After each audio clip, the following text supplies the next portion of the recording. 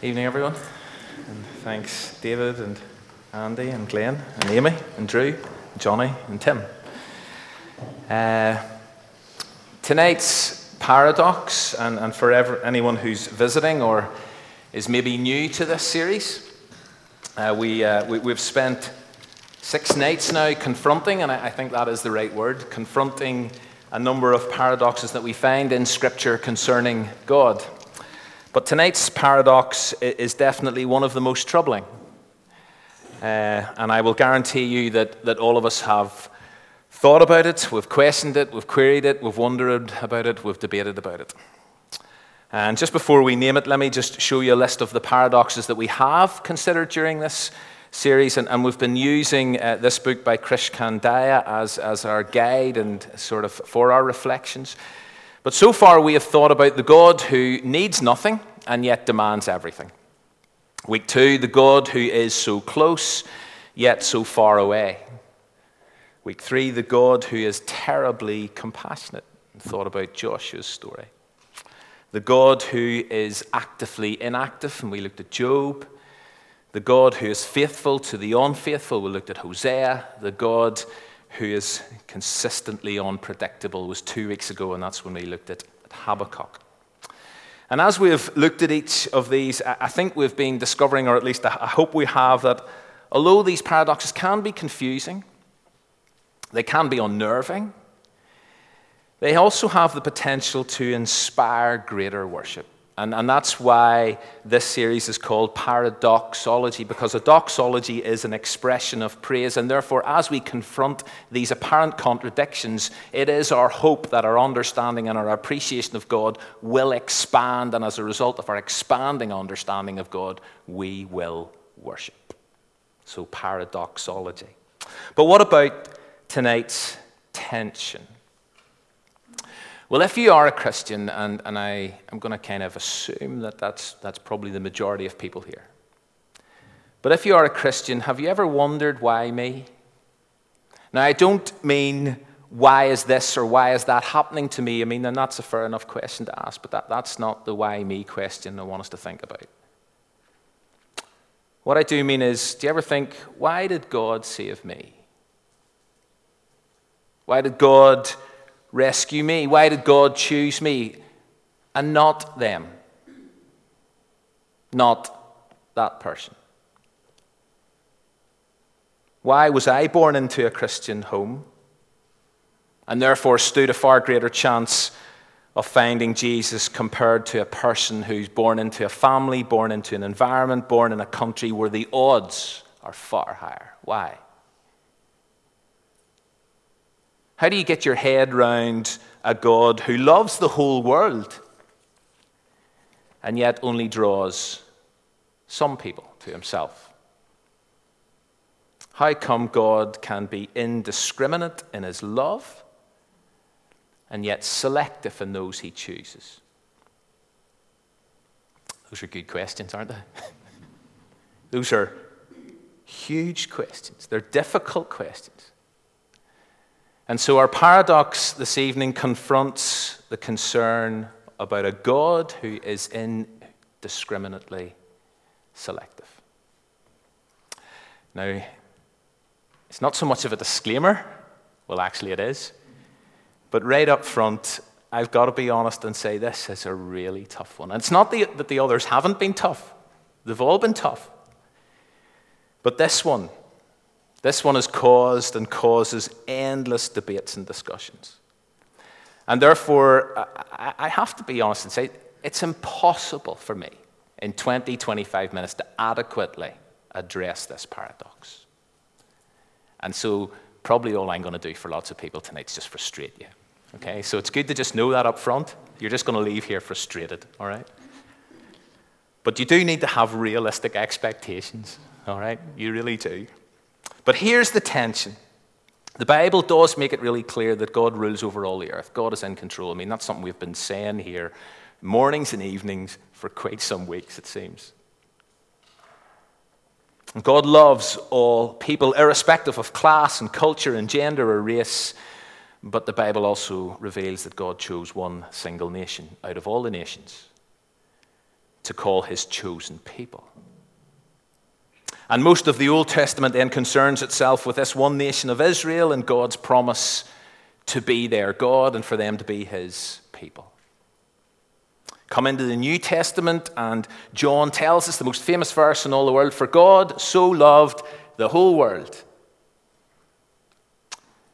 that he sent Jesus." But then Jesus comes and talks about a narrow road that few would find.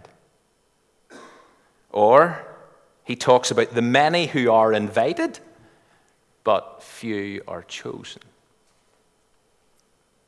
And so the Bible does appear to teach that God is both indiscriminate in his love and yet selective in his choices. And so that just raises a whole pile of questions, doesn't it? Does God have favorites? Does God cherry pick?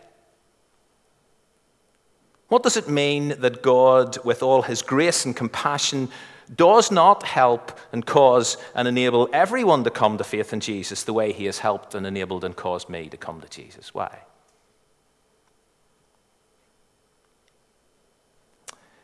Well, this is a very similar problem and dilemma that was faced by the Old Testament prophet Jonah.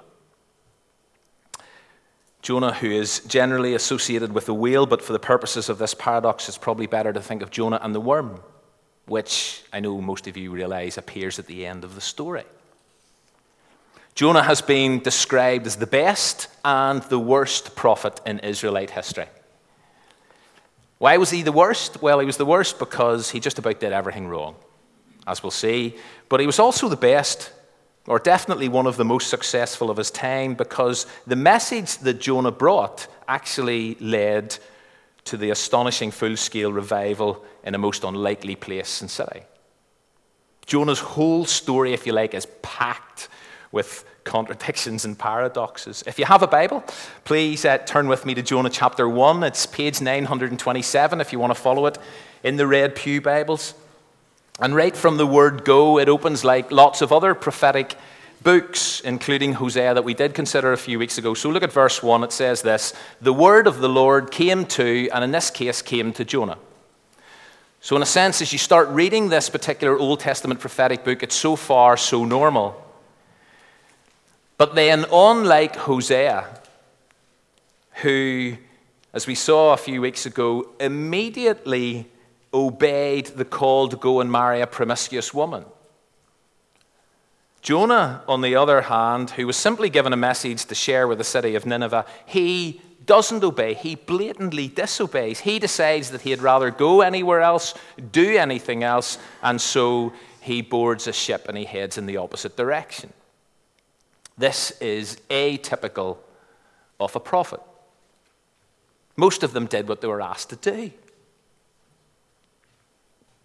Even if the instructions were surprising, like they were to Hosea: go and marry a promiscuous woman. Okay, God, I'll do that. But not Jonah. He doesn't obey. And his reaction is even more unusual given the nature of his message. Because the nature of his message was this: go and preach against, to quote verse 2, go and preach against Nineveh, an enemy of God's chosen people. Surely that's a dream job for a prophet. Certainly an Israelite prophet. Dream job. Let me at them. But no, rather than take up this God-given opportunity, Jonah does a runner. And as we all know, trying to hide or run away from God is futile. It's pointless. And so God pursues Jonah. And as Jonah sits huddled up in a boat heading for Tarshish, a storm brews up which is so powerful that even the seasoned sailors who are on board the ship are frightened for their very lives. But somehow Jonah sleeps. And eventually the sailors, the pagan sailors, wake him up and get him and ask him to pray, which in itself is amusing. And then they try to discern, they try to work out, well, look, who is responsible for this calamitous storm? Look at verse 7. Who's responsible? And so what they decide to do, they decide to cast lots, because that's how they're going to suss out who's responsible. And the lot falls on Jonah. And Jonah's then forced to admit, you know something, I am a worshipper. Quote, the Lord, the God of heaven, who made the sea and the land. And the terrified sailors believe him. Believe that is who he is. But you know what they can't believe? They can't believe what he's done. They can't believe that he is doing a runner from his God. Look at verse 10. That's what it says. They cannot get their heads around what this guy is doing, running away from his God. And so they say to Jonah, okay, Jonah, so what should we do? How can we make this sea calm? And Jonah says, look, chuck me overboard. And initially they can't. They won't do it. So they try everything else. And so they start rowing as hard as they can back to shore. But they realize they can't do that in this storm. And so once they've exhausted all the possibilities, they relent and they pray to this newfound God. And they ask this newfound God of theirs not to hold them accountable for what they're about to do, for killing an innocent man, to quote verse 14. And so once they have prayed, they then throw Jonah overboard into the raging sea. And as Jonah sinks, the storm is stilled. And what do the sailors do? They worship. It's really important to get this. They worship. Their respect and their awe of the Lord God of the Hebrews increases as they make sacrifices and as they make commitments, they make promises. And isn't it ironic, and this is a bit of a kind of side note, but isn't it ironic that even in his disobedience, Jonah makes a profound impact on these frightened sailors? And so we should never underestimate what God can do through us, even though it seems highly unlikely given where you're at and what you're doing. Never underestimate God. He can still use us in our disobedience.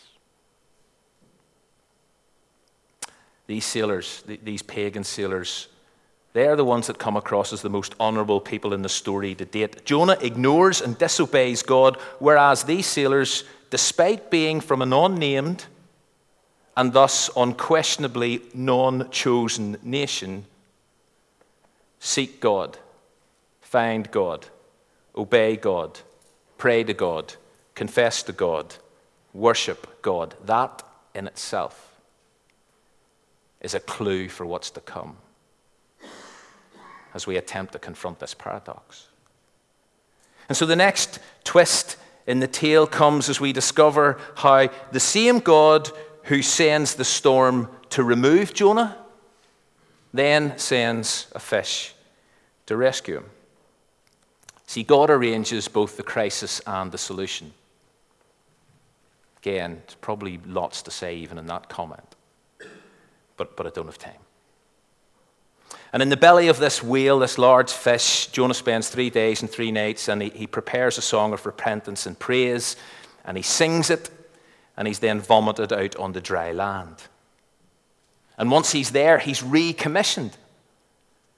And he's re-instructed to go to Nineveh. And again, let me just make the point, God of the second chance. God of the second chance. We give up on God, God doesn't give up on us. And this time Jonah accepts. But as you read the story, it's pretty obvious that Jonah wasn't chosen because of his trustworthiness. He wasn't certainly chosen because of his faithfulness. He wasn't chosen because of his courage. And as the story progresses, we also see that as well as being cowardly and faithless, he's also a grumpy person. It's close, very close. He's also a grumpy person, and he's resentful. Jonah clearly wasn't chosen by God because of any moral superiority, and that in itself serves as a clear reminder to Israel that their call to be God's chosen people was not due to them being any better than anyone else. It's really important for them to know that, to get that, to understand that. Jonah is no hero. He slept while brave soldiers prayed and toiled.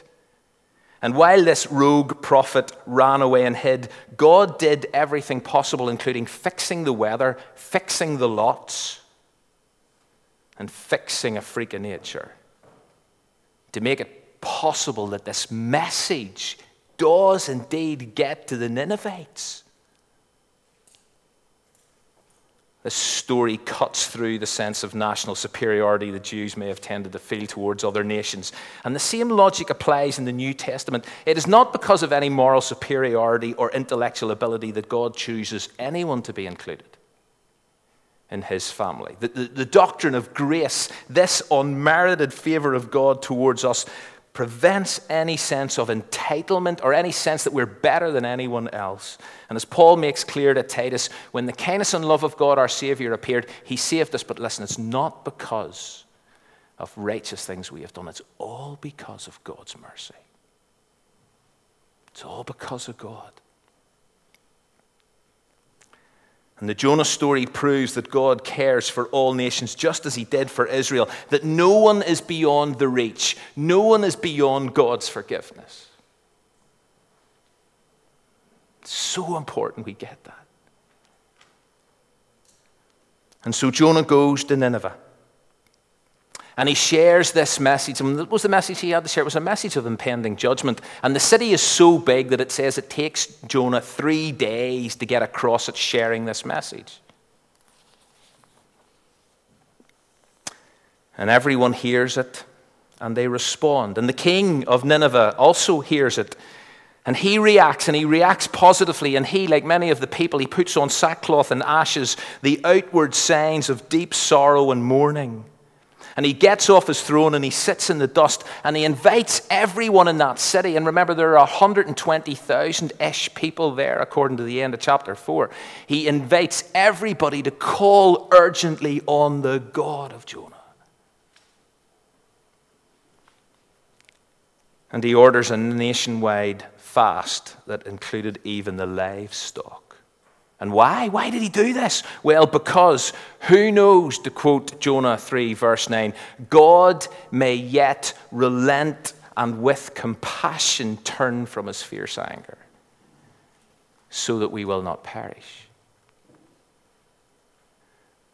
And this certainly seems to be genuine repentance. A genuine understanding of who God is, and as a result, God responds, and God relents, and God does not bring on this city the destruction that he had threatened. And so Jonah becomes the most successful prophet ever. As one writer states, when the word of God comes to the pagan nation of Assyria and the city of Nineveh through such a useless prophet as Jonah, the whole city repents right down to their livestock. And I'm not sure about the whole livestock. Don't ask me, is your dog in heaven? Okay, let's not just go there. Forget that bit, okay? But God offers grace to the pagan city of Nineveh. He holds out forgiveness to the enemies of God's people. God's not partisan. God is not prejudiced. And in the end, we are not judged on the basis of our ancestors or genetics. We, like everyone else, how will we be held accountable to God? What will we be held accountable for God for? For how we respond. That's what we are held accountable for. Just like the Ninevites. How will you respond? And you see, when God challenges us about our sinfulness, as he did with the Ninevites, he speaks to provoke a reaction. He exposes our sin so that we might know that we need his grace. No one is disqualified from God's mercy because of race, nationality, or history. If anyone responds to God's offer of grace and mercy in Jesus, then they are as acceptable as anyone else is on this planet. And it raises the question, well, is everyone given an opportunity like the Ninevites? It's not what we're thinking. Does God still send people to share his story? Is God's forgiveness really offered to all? Well, the rest of Jonah's story might shed some more light. See, the response of Nineveh was so genuine, it was so authentic, that it changed God's heart toward those people. Chapter 3, verse 10. But you know what it did to Jonah's heart? It hardened it. It hardened Jonah's heart towards God. And so Jonah goes off in a sulk. And at the beginning of chapter 4, we discover exactly why he didn't want to take this message to Nineveh in the first place. It turns out he was angry. Why was he angry? Because he knew how this story was going to end. Let me read Jonah 4, 2-3. Isn't this what I said, God? When I was still at home, this is what I tried, what I tried to forestall by fleeing to Tarshish. I knew, and here's the words why David chose that piece earlier. I knew that you are a gracious and compassionate God. That you're slow to anger and you're abounding, or you're rich in love. You're a God who relents from sending calamity. And I knew that. Now, Lord, take my life, for it's far better for me to die than to live. See, it turns out Joshua didn't run to Tarshish out of fear of what the Ninevites might do to him. The reason he ran to Tarshish was because he knew what God would do for the Ninevites. Jonah knew that his mission wasn't about ushering in God's vengeance on that city, but it was about enabling them to receive God's mercy. And you see, in our day, there are two equal and opposite dangers when it comes to bringing and sharing the gospel with people who don't know God. See, there are some Christians who, it seems, take some sort of rather sick pleasure in explaining how angry God is at people's sin. They seem to enjoy delivering the bad news of God's judgment far more than they enjoy explaining the good news of God's grace. And so they stick up things like, God hates. Or let's burn a pile of other faith's holy books. And whatever we think, it just to me, it doesn't sound anything like Jesus, who goes down as a friend of sinners. But equally, there's another group of Christians who can be guilty of repackaging the message so that there's no kind of warnings, bad news, serious implications at all. So it becomes a feel-good religion that is all about raising your self-esteem. Which again doesn't sound like Jesus, who spoke more about hell and more about judgment than anyone else in Scripture. And therefore, we cannot withhold God's grace from others, but so too we cannot unilaterally offer grace to people who imagine they somehow deserve it in their own right. And we learn from Jonah that the difficult news that God asks us to deliver, and part of the whole gospel message is solemn, serious, difficult news, but we learn from the story of Jonah that the difficult news that he asks us to deliver can't be ignored, but neither can it be over-egged. We have to share the whole message out of a sense of true concern.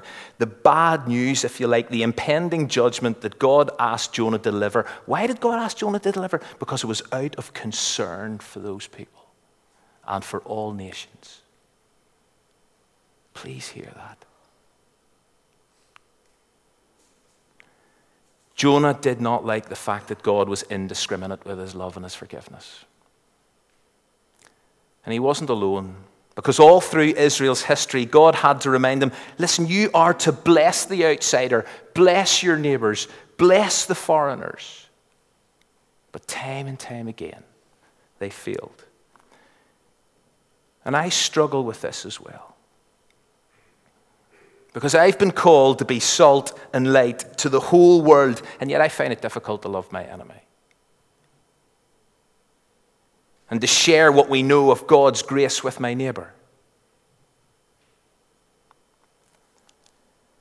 But Jonah wasn't just annoyed that God was indiscriminate in his love and his forgiveness. As he sat outside the city, he was fuming. And into the bargain, it turns out that it's a roasting day, but God sends him some shade, courtesy of a vine. And for a moment, it says in the text that for a moment, as Jonah sits under the shade, he's happy. But Jonah has more lessons to learn, because when God sent a worm, this is where the worm comes in. When God sent a worm to eat the vine, Jonah completely lost it.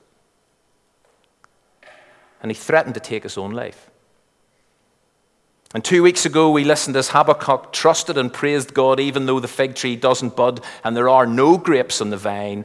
Habakkuk knew, you see, what God was doing, and that what God was doing was the best for everyone, even when a whole nation's crops failed. Here, in sharp contrast, is a self-obsessed Jonah willing to curse God because his personal organic parasol has failed. And Jonah cannot cope as he sits there. He cannot cope as he watches the Ninevites basking in God's mercy while he sits on a hillside getting sunstroke. How does it work that God handpicks a nation for his very own and yet still loves other nations and offers them mercy? Jonah can't get his head around it. And he never resolves this paradox. And the book ends with him sitting there wrestling with it as God challenges him about why is he so emotionally connected with a short-lived plant whenever he should be far more concerned with a city of 120,000 lost men, women, and children. And it's a paradox that we're left to wrestle with. Because let's be honest, and this is where this gets hard for me. How many of us spend more time and money and energy worrying about the roof over our heads than about the hundreds of thousands of people who have never heard of Jesus? You see, maybe the answer to this paradox is more to do with us than we can ever imagine. Because let's rewind Scripture for a moment. Because up to Genesis 12, the Bible records the story of the origin of the whole universe. And then the camera zooms in on one couple, and on one family, and on one nation. And in Genesis 12, Abraham is promised a son, but not just for his own benefit, it's for the whole world. So he says, I'll make you into a great nation, Abraham. And I'll bless you, and I'll make your name great, and you will be a blessing. I will bless those who bless you, and whoever curses you will curse, and all peoples on earth will be blessed through you. You see, God simultaneously focuses on one nation and on the whole world. He may have selected Abraham, but he was thinking of everybody. He chose one for the sake of the many. God is deliberately selective because he wants everybody to get the good news that God's love is both universal and particular. God's love is universal in that he loves everybody in the universe, but God's love is also particular. He chooses a particular couple from a particular ethnic group, and he loves them against all the odds, but his extravagant love is not exhausted on this one group. He's more to go around. And God always intended a mission for his people, and so he chose them and he blessed them. Why? To be a blessing. And God chose one nation to be a means through which this grace is passed on. And as one missionary theologian writes, to be chosen means to be incorporated into God's mission to the world, to be the bearer of God's saving purposes for the whole world, to be the sign and the agent and the first fruit of his blessed kingdom, which is for all. You see, God delivers his message of reconciliation. How? Through his people, through us. And the book of Jonah is this invaluable reminder to the Israelites to share God's compassion for the whole world, to pass on what they have received. They have been blessed, but you've been blessed to be a blessing, and that's our commission. And the Bible is clear that everyone, regardless of their ethnicity, needs to seek God's forgiveness and mercy. I passionately believe that, but the important point is that God is not passively waiting for all the nations to come to him. God does not want any to perish. We know that from Scripture. We know that from the New Testament. And so what does he do? He's still sending his people to the four corners of the world to share and demonstrate his love. He still calls us to go. And the reason God pursued Jonah was because he wanted to get to Nineveh through him. And this divine concern for and commitment to the nations is evident throughout Scripture. And so starting with Israel, God sent his people into the world to be a blessing. And God continues to send his people into the world to share the good news of his grace and his forgiveness, of the gift of his Holy Spirit and the challenge of his coming kingdom. And sadly, and this is where it all unravels, sadly, time and again, the chain is broken. Why is the chain broken? Because of our indifference, my indifference. And our reluctance and our fear. And when we hold back, we betray our God-given identity as ambassadors, as prophets, as light, as salt, as stewards, as trustees, as co-workers with Christ. And so a huge part of the answer in response to this paradox is us. What about the people who have never heard? It's over to us. Why me and not them? Because God intends for me to love them. And what this paradox really does, and I have been profoundly challenged by this week. And what this paradox really does, or should do, I believe, is to encourage us to wrestle with our responsibility to share Jesus. Our responsibility to share God's news, wherever that takes us, whether it's over the road or halfway around the world, to ensure we're not the ones hiding our lights. God has sent us in the same way he sent Jonah. And sometimes we don't do what we've been commissioned to do. And so people are dying without Christ. But what you also need to realize and discover from Jonah that is God's not held captive by our unwillingness to join in his mission. God will accomplish his purposes. God will. Surely the judge of all the earth will do right. But the challenge for us is this. We do face a task unfinished, and Gordon referred to this morning. And I know there is this global movement that's kind of like gathering a bit of pace, that next Sunday, 21st of February, a number of churches all around the world are being asked to sing this hymn. It's an initiative that's kind of been inspired and prompted, I think, by OMF. And this is an OMF hymn, facing a task unfinished that drives us to our knees. A need that undiminishes rebukes our slothful ease. We who rejoice to know thee, renew before thy throne the solemn pledge we owe thee to go and make thee known. See, that's what it really kind of boils down to. Those of us sitting here this evening who have been saved and rescued, God in his sovereign purposes has decided this is how I reach out. This is how my message gets out there, through you and I. And so we're not going to sing this, because we're going to hold that the next week. But we're just going to watch this very short video as we finish. It's an OMF video. Just lasts a couple of minutes, and then I'm going to pray.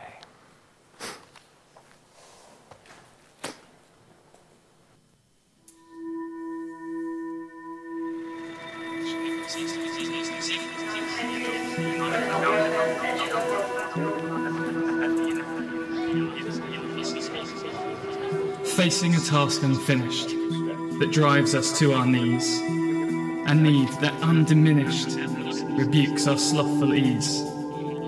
We who rejoice to know you, renew before your throne the solemn pledge we owe you to go and make you known. Where other lords beside you hold their unhindered sway, where forces that defied you defy you still today, with none to hear their crying for life and love and light, unnumbered souls are dying and pass into the night.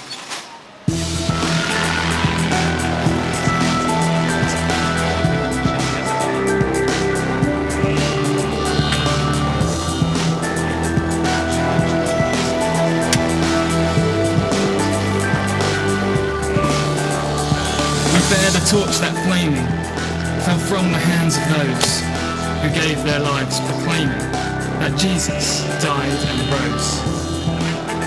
Ours is the same commission, the same glad message ours. Fired by the same ambition, to you we yield our powers. O Father who sustained me, O Spirit who inspired, Saviour whose love constrained me to toil with zeal untired. From cowardice defend us, from lethargy awake, for on your errands send us to labour for your sake.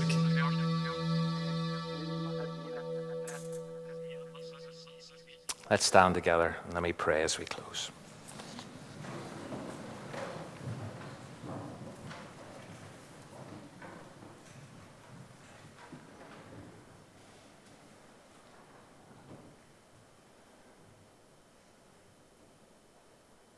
God, we want to thank you for those in our lives who shared your story with us. And God, I pray for us as we go from here. And we know, God, we passionately believe that you do not want any to perish. And you do love this whole world. But God, you have sent us, and you send us, as you sent Jonah, to go and make disciples and to teach others everything you've commanded us. And so, God, I pray for this task that is unfinished. And there is a sense in which we stand here and we may ask ourselves, why us? Why have you saved us? Why have you chosen us?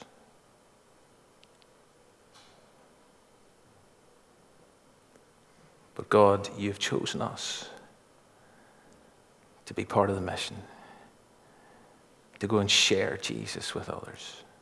And so I pray for each Christian here this evening that you will inspire us to go, that we will go and make you known in word and deed, in our workplaces, in our homes, across our streets, with our neighbours, in our schools, in our universities, and wherever you take us. Because God, you are gracious and you are compassionate. And you're slow down and you're so rich in love.